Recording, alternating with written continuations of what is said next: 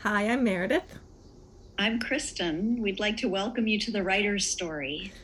and it is July. We're just barely, we're just holding on to July right now, and it's been so hot and rainy. Yeah, the combination, boy, talk about muggy. Yeah, humidity. The humidity is 200%. Yep, yep. Oh, yes. But we've been driven to our hammocks, to our easy chairs, to the desk. Forced to just Um, take it easy, I think. Summer yeah, just sort of reminds you that you probably need to relax a little bit. yep, Mm. yeah. I've been doing all sorts of different kinds of reading, which is fun, and some just what I think of as light summer reading. And a little bit of, actually more than a little bit, some intensive songwriting with Great. a singer-songwriter friend of mine, which is really fun. And it's such a different kind of writing. Oh my gosh. It's kind of going from, I don't know what to what, working on a novel and then working on I, lyrics for a 2.5 minute song. I would say that songwriting and poetry seem to be very closely aligned. I think so. Yeah. So I think it's great. I think it's great to exercise a different writing muscle. I kind of think of that. I think of journaling as kind of a different writing muscle. It's not quite the same. It's more of just expressiveness or whatever comes into your head. And then I think of poetry as so much about the word selection, something Yes. that maybe you feel like you can't spend as much time on when you're faced with 80,000 words. But if you're looking at 200, making them all matter or less.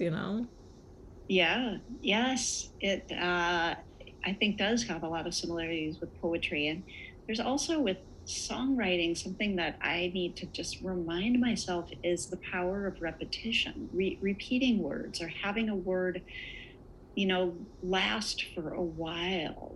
That is recognizing the melodic and the beats of a song, the rhythm of a song And is also, I guess it's sort of the thing, like, I was never a rhyming poet, but I think that there's something about rhyming in songs which somehow satisfies some sort of, I don't know, something in us where we really respond to that. It feels right. It feels like that's yeah, the right yeah. word because it rhymes. Yeah, I love the rhyming aspect of it. Maybe a little too much. So I think sometimes one of the things I love about some songs is how they'll have a rhyme that's just a tiny bit off. So it's not like time and mine or something like that, but is whether it's the rhyming element is internal to a word or the word carries into a longer phrase. I always think is that might be a rhyming word with another line, which you sort of in your ear expect to be the final sound of a line. But I love when they sort of wrap an idea with a couple more words that It's and it's brings the listener somewhere and else. it's also interesting. I mean, we were at a concert the other day, and someone was talking about how you can get people with fairly advanced dementia to still sing and remember lyrics to songs, and Wow. and I think that that's very true. That I think that's in some part of your mind, and it's very satisfying, and so you can remember it because it's part of the rhyming of it too. I Where bet you're you're going to end right. up and Wow. stuff. I don't know. It'd be very Yeah. interesting. It's very interesting, but it is true. They use a lot of singing and singing old songs for folks, Yeah. and they do remember the word. They may not remember the names of their loved ones, but they remember um, can't buy me love. Yeah. Fair enough. I mean, priorities, priorities. It's just embedded. It's embedded. I used to always laugh. Like I felt like there were lots of music from my middle school years or whatever that I didn't even actually like.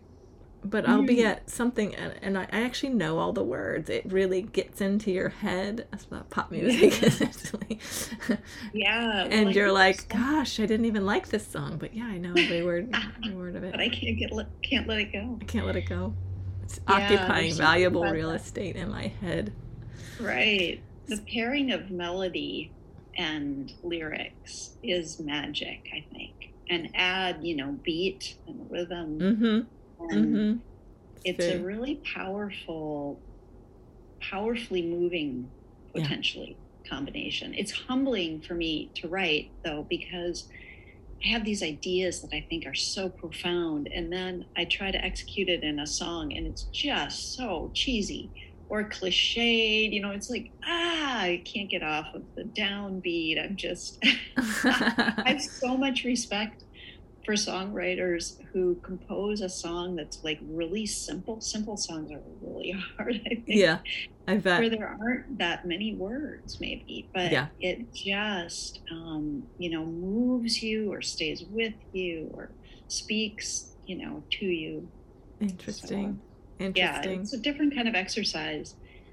And it's been fun to do with a musician. It's really fun. Devin Sproul has been partner to me in this, and that's just been such a privilege because she's an amazing musician, professional singer-songwriter. So fun. It's a privilege to be able to work with her. Yeah. Also, Yeah, I had big goals for July, and I did do a lot. I feel like I'm making a lot of great progress in my book, but I am not close to my finishing this draft, and I need to spend some time in August continuing before I send it out to beta readers. And so I'm a little disappointed, but it's sort of it's a challenge, and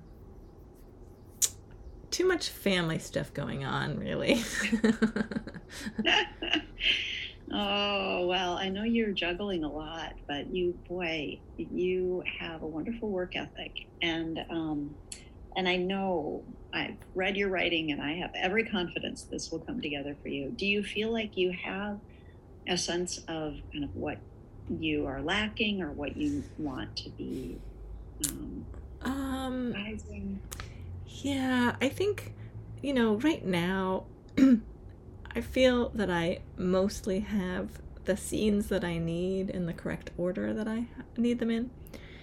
But I need to still smooth them out and take out inconsistencies and make them sing a little more. So I think in sometimes they're very basic and sort of what's that scene doing there? What does it have to accomplish?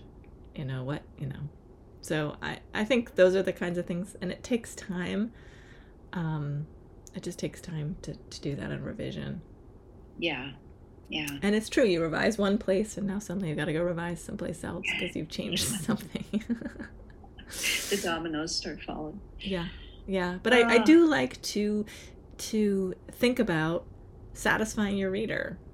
So if it's this whole thing of you have a loaded gun in your first chapter, it's got to go off at some point. Yeah. And if it doesn't, then your reader's like, what was the point of that? Why'd you show me the loaded gun? So, so thinking about what I've already established and making sure there's payoffs and I'm not just leaving something hanging. Yeah. So, yeah. How are you with your book right now? Are you said you're setting aside for a little break? Yeah, I got, it sounds like very similar stages where I brought it to a point where I have, I think, the elements of the story that I want to include. I had hoped to have a really strong rough draft by the end of the first week of July. And I have a first draft, but it's not a strong one. It feels very rough.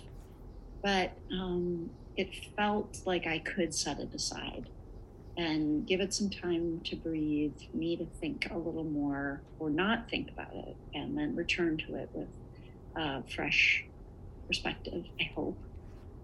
So that's my aim in the beginning of August, which is just a few days away, to get back. Yeah, it certainly is. It certainly is. Well, that'll be exciting.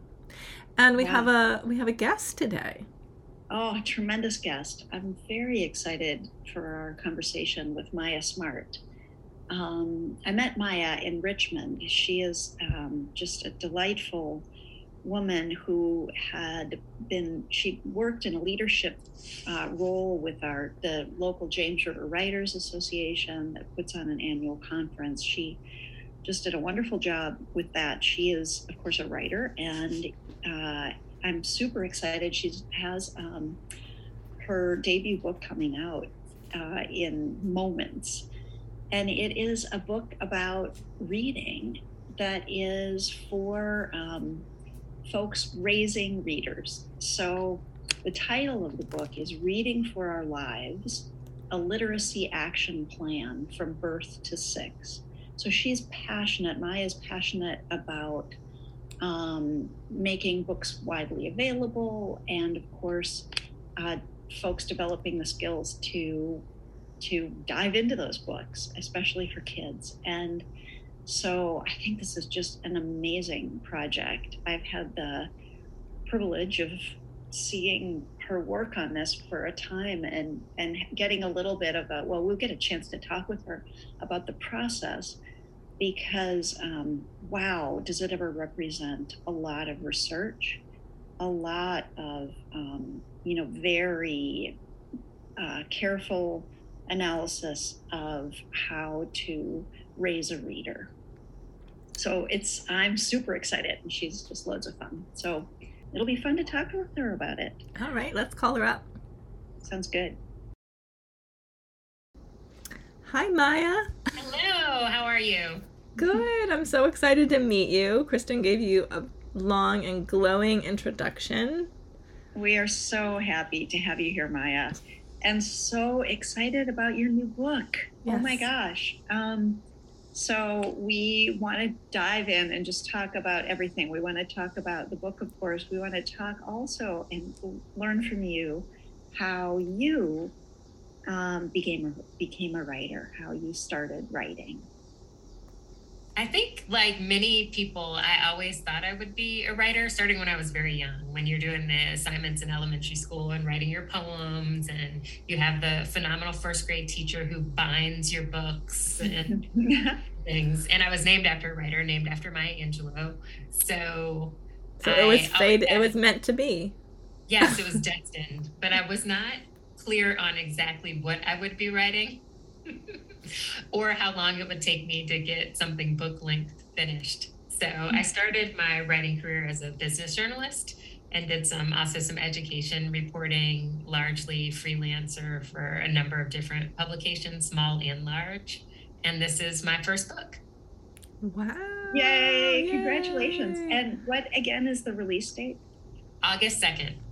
Yay. So awesome. That is exciting. Well, I think sometimes it just takes that long to get a book out of you. I mean, I think, writing a book, we can say this as we in the midst of writing another book. Writing a book is really hard, and it takes a lot, and you have to be really passionate about all the elements, because you're going to spend so much time, and you basically have to tell all your loved ones, like, oh, I'm sorry, I can't do this, I can't do that, I'm writing my book, So it has to be worth it. Absolutely. And this book is called Reading for Our Lives, a Literacy Action Plan from Birth to Six. And I got kind of interested in how reading develops when I had my daughter about 10 years ago. So I feel like the book project has grown up alongside her.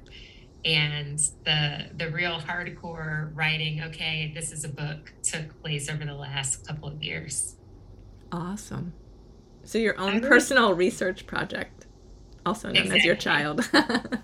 I had kind of, as a person who loved books and reading, I wanted to pass that on to my daughter, and then just got increasingly interested in the details of what that looks like. I always imagined it was just sort of reading picture books with her, and that she would automatically fall in love with the stories, but also learn to read really well. And then over time, through reading news articles and talking to parents with older children, I learned that often it's not that easy, even when you do read to them religiously. So it was a fun passion project to kind of go down that rabbit hole and figure out, how does reading develop, and why do so many children struggle with it? Yeah, Oh And boy, you, I wish I'd had this book a long time ago because I have a son who is not a reader, but I certainly did read to him a lot. And he read a lot. And then it's sort of like middle school, they get a phone. And I don't think he ever picked up another book on, without an assignment ever since that.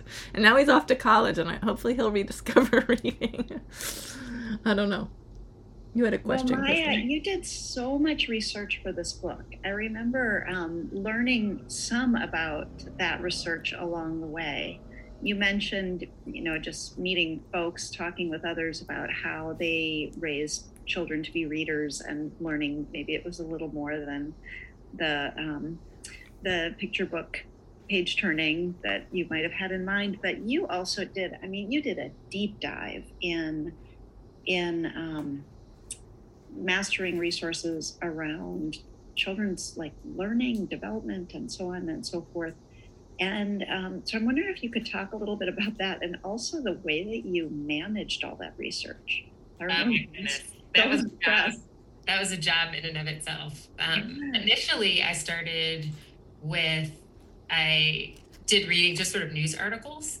And so a lot of the news that I was reading talked about disparities in reading achievement, but it didn't give a lot of detail about what caused the disparities. And when you're reading about kids who are labeled behind when they arrive in kindergarten, it just made me think, well, clearly there's something parents need to know prior to the start of school to help kids get off to a better start. So initially I looked at a lot of research related to reading instruction, but of course that's all focused on how reading instruction is done in classrooms with large groups of children who are, kindergarten or older. So then I started backtracking and I was like, well, who's studying younger children and what do we know about how reading at home connects to reading success down the road? And then I went down another rabbit hole related to brain research and how connections are forged within the minds of infants. And so that led me into a bunch of research about language development. And I realized the connection between early language and literacy down the road. And there are all these cool things happening with babies that you can't imagine that have a direct impact on how well they're reading in middle school, for example. Wow. So by the end of it, I have interviewed people who work in education, people who work in speech and language therapy, and people who are neuroscientists, and people in all these different fields to kind of patch together my own accessible version of how reading develops. There are many technical accounts, but I think what's special about my book is that I tried really hard to make it understandable for parents and also make it something that was practical. So after you read the book, you'll not only have a better understanding of sort of the theory and what research evidence suggests you might do to nurture stronger reading, but you'll have practical things you can do in everyday life when you're busy and tired with little children. That is talk about a tall order. I mean, there are, academic journals that you could write some of the information that you were learning for. You could have written, in that style. But to make all of that research accessible, as you said, and available to people who are really busy and they've got the little ones at home and they want to get them reading. And so to bring all that research and package it in a way that people can digest and use and put into action is an extraordinary achievement. What were some of the things that that surprised you along the way in learning? I think one thing that surprised me as someone coming from a journalism background and not someone who had gotten a PhD and worked in an academic setting prior to this was how, I don't know if the word is inconclusive or how preliminary a lot of research is. So when I first started delving into academic journals, I thought, this is the final word on this, that, or the other. And what I learned through reading more and more things is that it's just the body of knowledge that has so many contributors and people are testing other people's hypothesis and trying to replicate results, and there's all this building upon what other people are doing, and you can enter into this discussion at any point depending on how you're searching and finding studies. And so you might read something and then 6 months later discover that theory has been debunked by this whole other body of research. So it's sort of like this very slow moving but still moving. Yeah. And that's in each different field. So there's like the psychologists are researching this and disagreeing with each other and coming to different conclusions, and people in education are thinking this, and people in neuroscience are thinking this. And so it was fun and challenging. It was very stimulating to try to figure out, well, what of this do most of the most knowledgeable people in the most well-respected journals, what do most of them think is strong enough evidence base that I should share it with parents? I wanted everything that was in there to have strong support for it. And so I have a ton of endnotes. I want people to dig into those if they're curious. Yeah. And agree or disagree, but at least have the information to know how I came to a certain recommendation. A lot of parenting books don't have any endnotes. Cite statistics or things, and you're like, where did they get that from? They just found it. They found it under the stork brought it.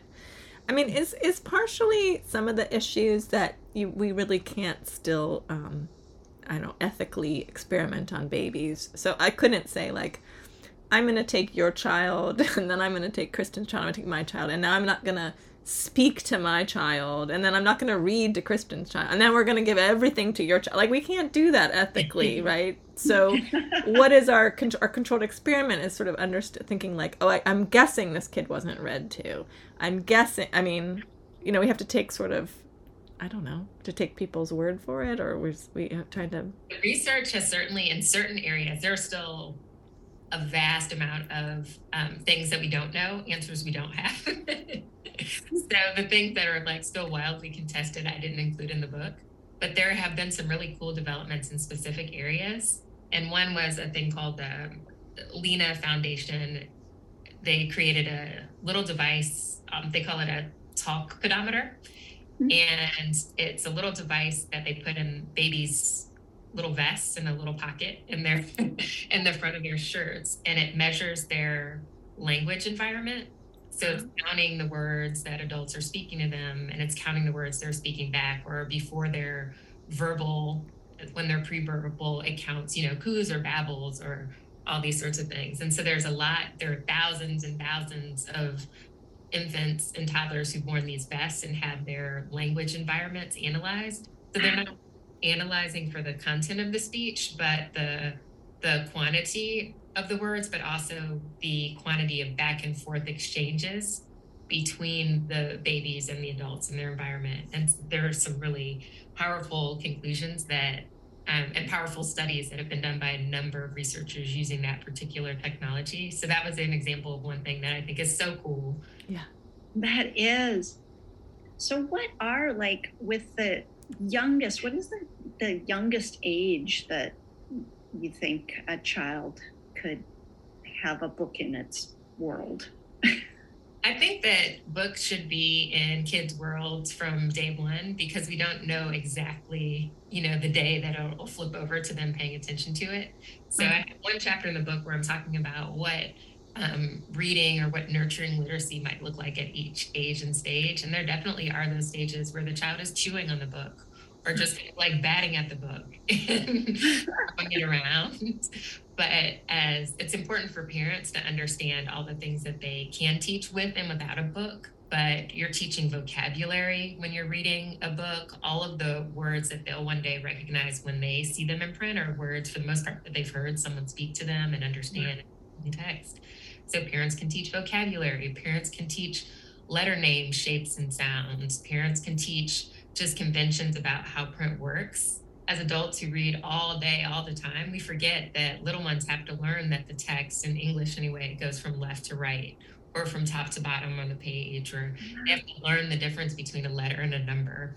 So I try to just get to the very basics and remind us that even if we aren't teachers, even if we don't think of ourselves as educators, we definitely know more than the babies and toddlers and preschoolers in our lives, and we can teach more than we might otherwise if you hadn't learned about these things. That so reminds me of a story, and I don't know if I witnessed my mother just told me later, but my brother really struggled to read. It wasn't really an easy thing for him, but he was maybe like 4, and someone was at the house, like a friend, and he said, "Oh, I'll read this book to you," and he got a book down, and he proceeded to tell her the entire story of the book.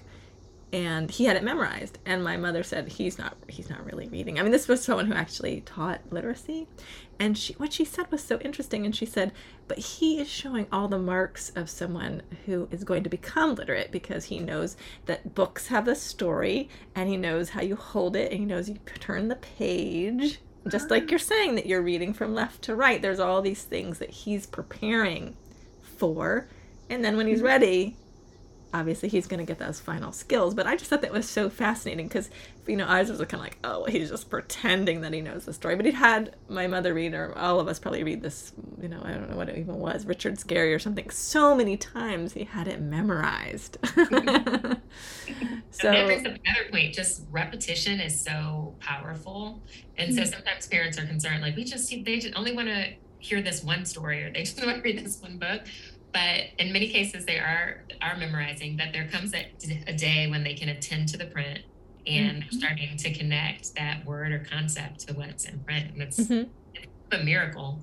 Yeah. And it sort of makes sense when you lay it out like that. I've never really thought about it before in that way, that like you could memorize, they might be memorizing it based on what they're hearing. But then one day, they can start to see how the shapes of the words match the sounds. Maybe so, that's fascinating. So, what's the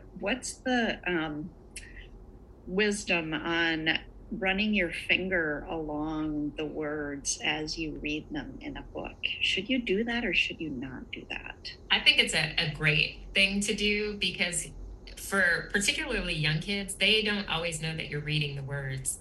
They may think that you're reading the pictures. And so just like something as simple as just tracing under word, like brings their attention in line with yours, and like kind of tells them where to focus. There are so many kids that love story time, but they're not paying any attention to the page. They're running around and playing, which is fine. It's just, and every time you're reading a story, it doesn't have to be a lesson, simple lesson. But I do talk about parents even just pointing out letters in isolation. So you absolutely drag your finger along text in the book, but if you see a letter maybe in a logo or on a cereal box, but just saying, this is the letter A says like A is made with 3 lines, 2 long lines, one goes down like this, and just connect. And over time they recognize that all of those 26 letters are made of lines, dots, and curves that are oriented different ways. Like B and D do look very similar. It takes some time to notice that the line is on the left and one is on the right. And there are just so many, probably a million little details that go into reading that we forget that each and every one of them has to be learned. Yeah. I mean, they don't all have to be taught. Like there are some things some kids will just pick up. Yeah. But, I like that. I think that it's interesting. So you're sort of dividing it into different things. I mean, I think one of the big important stories to teach kids is that reading is really interesting, and it's a way to get access to great stories. And so, I just think that that's sort of like, to me, that's the first step really, is you're telling them, I get this thing from the shelf, and now I'm telling you this exciting story. I'm telling you something that's fun. I'm telling you we get to snuggle together and all that kind of stuff. And then from there, building on, you could also do this without me here if when you learn to read. And so I think it's really interesting, because to me, I just feel like kids in their language are so much more advanced than when they actually can read. Oh, absolutely. And so they're able to absorb stories and, chapter books or whatever, when they're still maybe reading more the basic reader books. And so giving them a little bit of each, so they keep pushing their vocabulary, but then they're learning those fundamentals. So it's really interesting. And that's me as not a scientist, but just a parent. And I think it's also, I'd like to remind parents to read nonfiction also, and just sort of everyday life things, labels, signs in your neighborhood, all the things. Because stories are one thing and they're beautiful and they're important. I think that's where most parents think initially, but there's so much just practical meaning embedded in letters and words in our everyday environment. And then I also like to remind parents that we kind of don't know what exactly will be required of our young readers in the future. But even as an adult, in the last 20 years, the reading that I do is so much more technical. Even, your ballot when we're all voting, and the way some of the legislation is worded, and contracts, like my mortgage, for example. There's just, I feel like... Are you agreeing on an app to let them, have that, can you figure out what they're telling you? Like, what have I just consented to in this app? And then, so all these things, I just think it's interesting. And even jobs, the kind of vocabulary that will be needed for the jobs that they'll be doing with artificial intelligence and machine learning, all the, whatever the future holds. So I think it's interesting, this idea that these very simple little things, if we learn to teach them and emphasize them before they even get to school, that something about that foundation will support whatever else they need to learn later in life. I've several times taught adult literacy, and the story of how someone did not become a reader is also really fascinating. I think that journey that someone was on, where they got derailed at a moment, I imagine that would also give a lot of information. I mean, I had one student, and he was from Jamaica, and going to school cost money, and his family didn't have any money. And access to books, right? And so seeing him navigate the world was fascinating. I think he did construction work, but he would take taxis everywhere. Because if you take a taxi, you can get in and you can say, I want to go to the library, and they'll take you there. Whereas if you go and take the subway, you have to read to find out when you're supposed to get off and all that sort of stuff. So it was very expensive to not be able to read. That was one of the things that really struck me, how expensive it was for him. But yeah, there's all sorts of kids who probably had some issues reading, or they moved a lot and they were pulled out at critical times of a classroom. And then they just sailed through school, and nobody ever, people just pushed them along. But then in schools is that a lot of, the older you get in school, when you get to middle school, for example, and certainly high school, there are fewer people in the building with the skill set to teach you, even in the higher elementary grades. So I met with a literacy specialist at a high school near where I live, and I was shocked, because I thought, since her title was literacy specialist, that she would be tutoring, like she would be the most skilled of the most skilled reading instructors, helping kids who had failed to learn 3rd grade, 6th grade, 9th grade. They're about to be out of school and out in the real world and need to be able to read things. So that's what I was imagining her job would be, but it wasn't. Her job was to make subject matter content accessible to students. So if they were in a science class, how do you teach that science class to someone that can't read the textbook? Is it is it a simpler version of the book? And so there are a number of specialists in different subject areas, and you can understand from the way that schools are measuring their success, making accommodations for students to learn the content. And it just blew my mind, because I'm like, the content for that student still is reading. So yes, do all those other things and have someone to sit one-on-one and tutor them. Yeah. So, wow, that's really sobering. Oh. Yeah. I never thought. There's quite a high percentage of the population. I'm not sure if it goes down or what, that who cannot read. I think there's also the misconception that doesn't everybody eventually learn? But like to my point earlier, there are different levels, and there are people who can read. Maybe they can read a menu, maybe they can read a bus schedule, but it's hard. Yeah. It's exhausting. It's exhausting, and so they're not going to read. Like you're talking about, the contract that someone has them sign to lend the money, so they don't understand that the interest rate goes up, by that, there's a lot of stuff that's just, it's a lot of people trying to take advantage of you. And if you can't read, yeah, it's really hard. So Maya, you organized the book by learning kind of stages of reading development. Is that right? Initially, the first couple of chapters I try to give parents big picture and understanding of the kinds of things that I felt really confident that most parents could teach. And then I have one chapter that talks about different ways that you can have a long-term impact on your child's literacy trajectory. So that chapter, it talks about reading with them, which is super important. It talks about how to talk with them. Also, again, to forge those brain connections and brain structure that will support later reading. It talks about how to be an advocate for them, how to almost network within your community so that you can have other people who are supporting their journey as a reader, whether it's librarian or pediatrician. So some of the early chapters are kind of big picture. Your parent, you can do it. Here's a different way to think about it. It's not just reading the bedtime story, even though that's critical, but sort of tapping into your parent power. And then the second chapter actually goes stage by age and stage so that parents can see the unfolding of reading over time.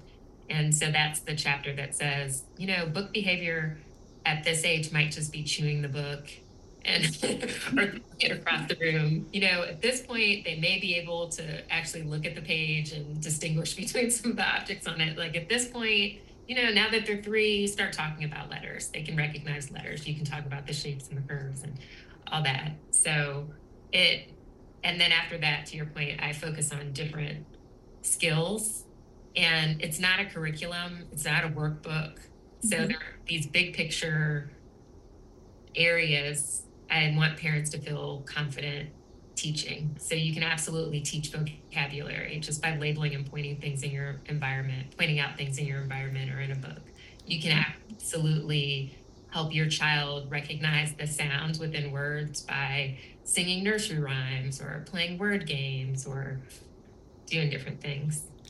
I think it's so important because more and more school has become very advanced as soon as you start. It used to be kindergarten. We were just like, just play together or whatever. But because of all the standards that they've instituted, they've just sort of counted back from that and said, okay, well, if by 3rd grade we want them to be doing this, this, and this, that means they have to be reading in 1st grade, whether or not they're ready to be reading. And so I think there's sort of an issue where a lot of kids end up sort of behind because they are entering like maybe their parents did.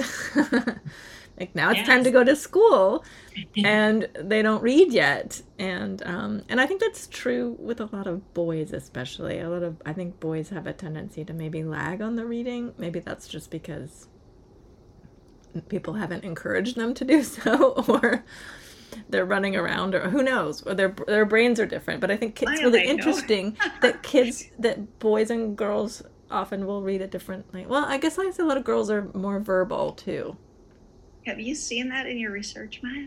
I didn't come across a lot of research comparing boys and girls in that way. The interesting research about language, there were some pretty sizable differences between first and second born children, like later born children were talked to less and they had fewer back and forth exchanges, but it might just be there's more people to be conversing with, so they didn't get much of a conversation.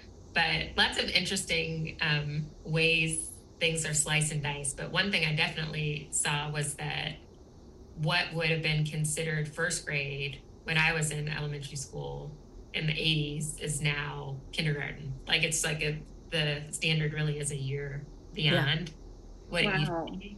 And then if you think about that in times like COVID, when school was disrupted so much and there are kids having kindergarten through a laptop and then the first thing about school or any of it, and it's just wild. I think there are so many reasons for people to pay more attention to how we seed reading before school, because school has changed, expectations are higher when you start there.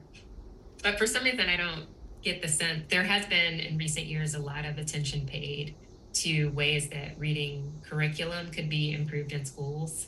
So I hope that now that reading curriculum seems to be trending in the right direction, that people will look kind of upstream to the things that even go into a child being able to take advantage of classroom instruction when they get there. Yeah. I mean, I think the thing too is a lot of the stuff that they use, the early reader stuff that they use in schools, is often incredibly boring for kids. And I think it's just really wonderful. I mean, when you have writers that will write books for kids that they actually are excited, to read, and I think that's super challenging. And then it's also challenging to get, schools to actually carry those books. There's never been more great children's literature than there is now, because we have all the classics that are wonderful, plus all the new stuff. Yeah. I mean, I was so excited when Kwame Alexander came to the book festival here in Charlottesville, and I could, buy his new book, and I think it was like The Crossover or something, and say, thank you for writing a book that a 10-year-old boy really wanted to read. And it was poetry, and it was like my mother bought the book for him, for this first book for him, and my son just loved it, and he loved basketball and all that stuff. It was really fun. It's fun to have them have those light up moments where they find a writer that they really like, and he would always collect then, Diary of a Wimpy Kid, all of them, have to get the new one. I think there are how many writers are women? And back to your question, Meredith, about the gendered aspect of this, if there is one. And the interest that kids have in some stories and not in others. And maybe, that some of the stories that really appeal to boys, not to lump all boys into one category and all girls into another. I mean, I loved some Hardy Boys stuff when I was a little There are girl, more male main characters, I believe. I haven't done all that research, but I think being able to see someone that looks like you on the page is hugely important, to not just be to just not feel like it's all white boys, because we have such a diverse world, and and we have boys and girls, and now we have kids that are transgender. Like, how can we have other stories so that we also will learn about those folks? I mean, we don't have to have everything be a badger or a cat or a horse be the main character. Could we have also different kids that look differently and having different experiences and everything like that? I mean, I think that's super. I just think it opens kids up to the possibility that there's different points of view, and there's different people in the world. Well, as writers, we love readers, right? And so more the merrier. I just am so impressed with your work, Maya, and excited for how this book will impact hopefully millions of people. I mean, this is really important work you've done, and what a tremendous resource for parents, for grandparents, for aunts, uncles, cousins, all the people who might have little ones in their worlds. I love that you mentioned all that wide community of people who support reading. Grandparents are huge. I have a website, myasmart.com, and I publish book roundups and literacy activities and different things. But anytime I do a survey to try to figure out who's reading the newsletter and benefit from it, the most detailed survey responses are always from grandmas. Oh, I love it. Always include, when I remember when I was growing up and I read this book and that book and all these wonderful experiences, and I really want that for my grandkids. And so it's always a great reminder to me that just it's a group. Raising a reader is a group project. Oh yeah. Yeah, and there's so much joy in it. And I love, the way that you write, communicate, Maya, delivers on that. So I think, for folks to read this book, I know it will be a real treat. there's just, I mean, there's so much delight in reading, right? We get to experience all these And different share the worlds books. and I mean, read. don't you get all excited when someone has a baby and you decide you're going to give them books? Yeah, And then you The go and you worst. pick them out, and then I just have to like be like, okay, you can just get 3 books because you've already got this other, and you have to pick it out, and you'll be like, oh, which ones would I get? You know, it's so hard to decide I have the yeah. hardest time. I have the hardest time because you want to get picking. them all. You want And to like you said, special there's so many good ones. There's Yeah. so many wonderful ones, and I feel like your this book is, you know, has the potential to be, you know, another, you know, whatever, you put it next to your Dr. Spock, you know, it's his next stage. You've got to, you know, launching your kids and having them do really well, and I think reading well and being a lifetime reader sets you up for a lot of success Yeah. in your life. Immeasurable. You know, that I think the door's all open for you, and so that you can think about doing whatever you like as someone who can read. And I think from reading comes writing, which is also super, super, super important. super, super important. Yeah. And I talk about, speaking of writing, I end each chapter with journal prompts because I want to encourage parents to get in the habit of reflecting on this journey to raise a reader. And also, so when you have intuitions that your child might be having some challenges or something going on, you have that record that you can then, you know, share some notes with the pediatrician and say, I haven't observed this, what's going on, and blah, blah, blah. Oh, what a great idea. Yeah. Thank you so much for joining us tonight, and it was great to meet you, and we just are, I'm sure we're going to hear great things about your book launch and, you know, Reading for our lives. reading for our lives. It was just so wonderful. So thank you Thank so you, much. Maya. Thank you so much for having me. Well, it was so great to chat with Maya. So exciting to hear about this book. I know. I just think it's another. It's a whole new thing. I mean, I think that it is a resource that we've desperately needed, but didn't know we needed until now it's here. Yeah. Yeah. I mean, I think it just fills a gap that we have in our culture for how to help kids get launched as readers. Well, and empowering, I think empowering parents to sort of say, you can have an effect on this. You don't have to just wait for school and then just give up if school doesn't work either. Like, here's some great tools to use. Here's some great knowledge to know. You know, this is what you need to know. Yes. And you don't have to be an expert yourself as the adult in this child's right. You don't world. have to be a teacher. Yeah. You can, you know, just care and be willing to take some time. So such a great, thank you for introducing her to us. And and I know, I just have a feeling we're just going to hear great things about this because you're right. Yeah. You're right. There is a real need for it. So. Well, it's been great talking with you, Meredith, as always. As always, and we shall see you next month, and good luck with your draft. Thank you. I Same hope to we you. both return to the page renewed and refreshed and ready to write again. Yeah. Wow. Till then, All bye. right. Take care. Bye.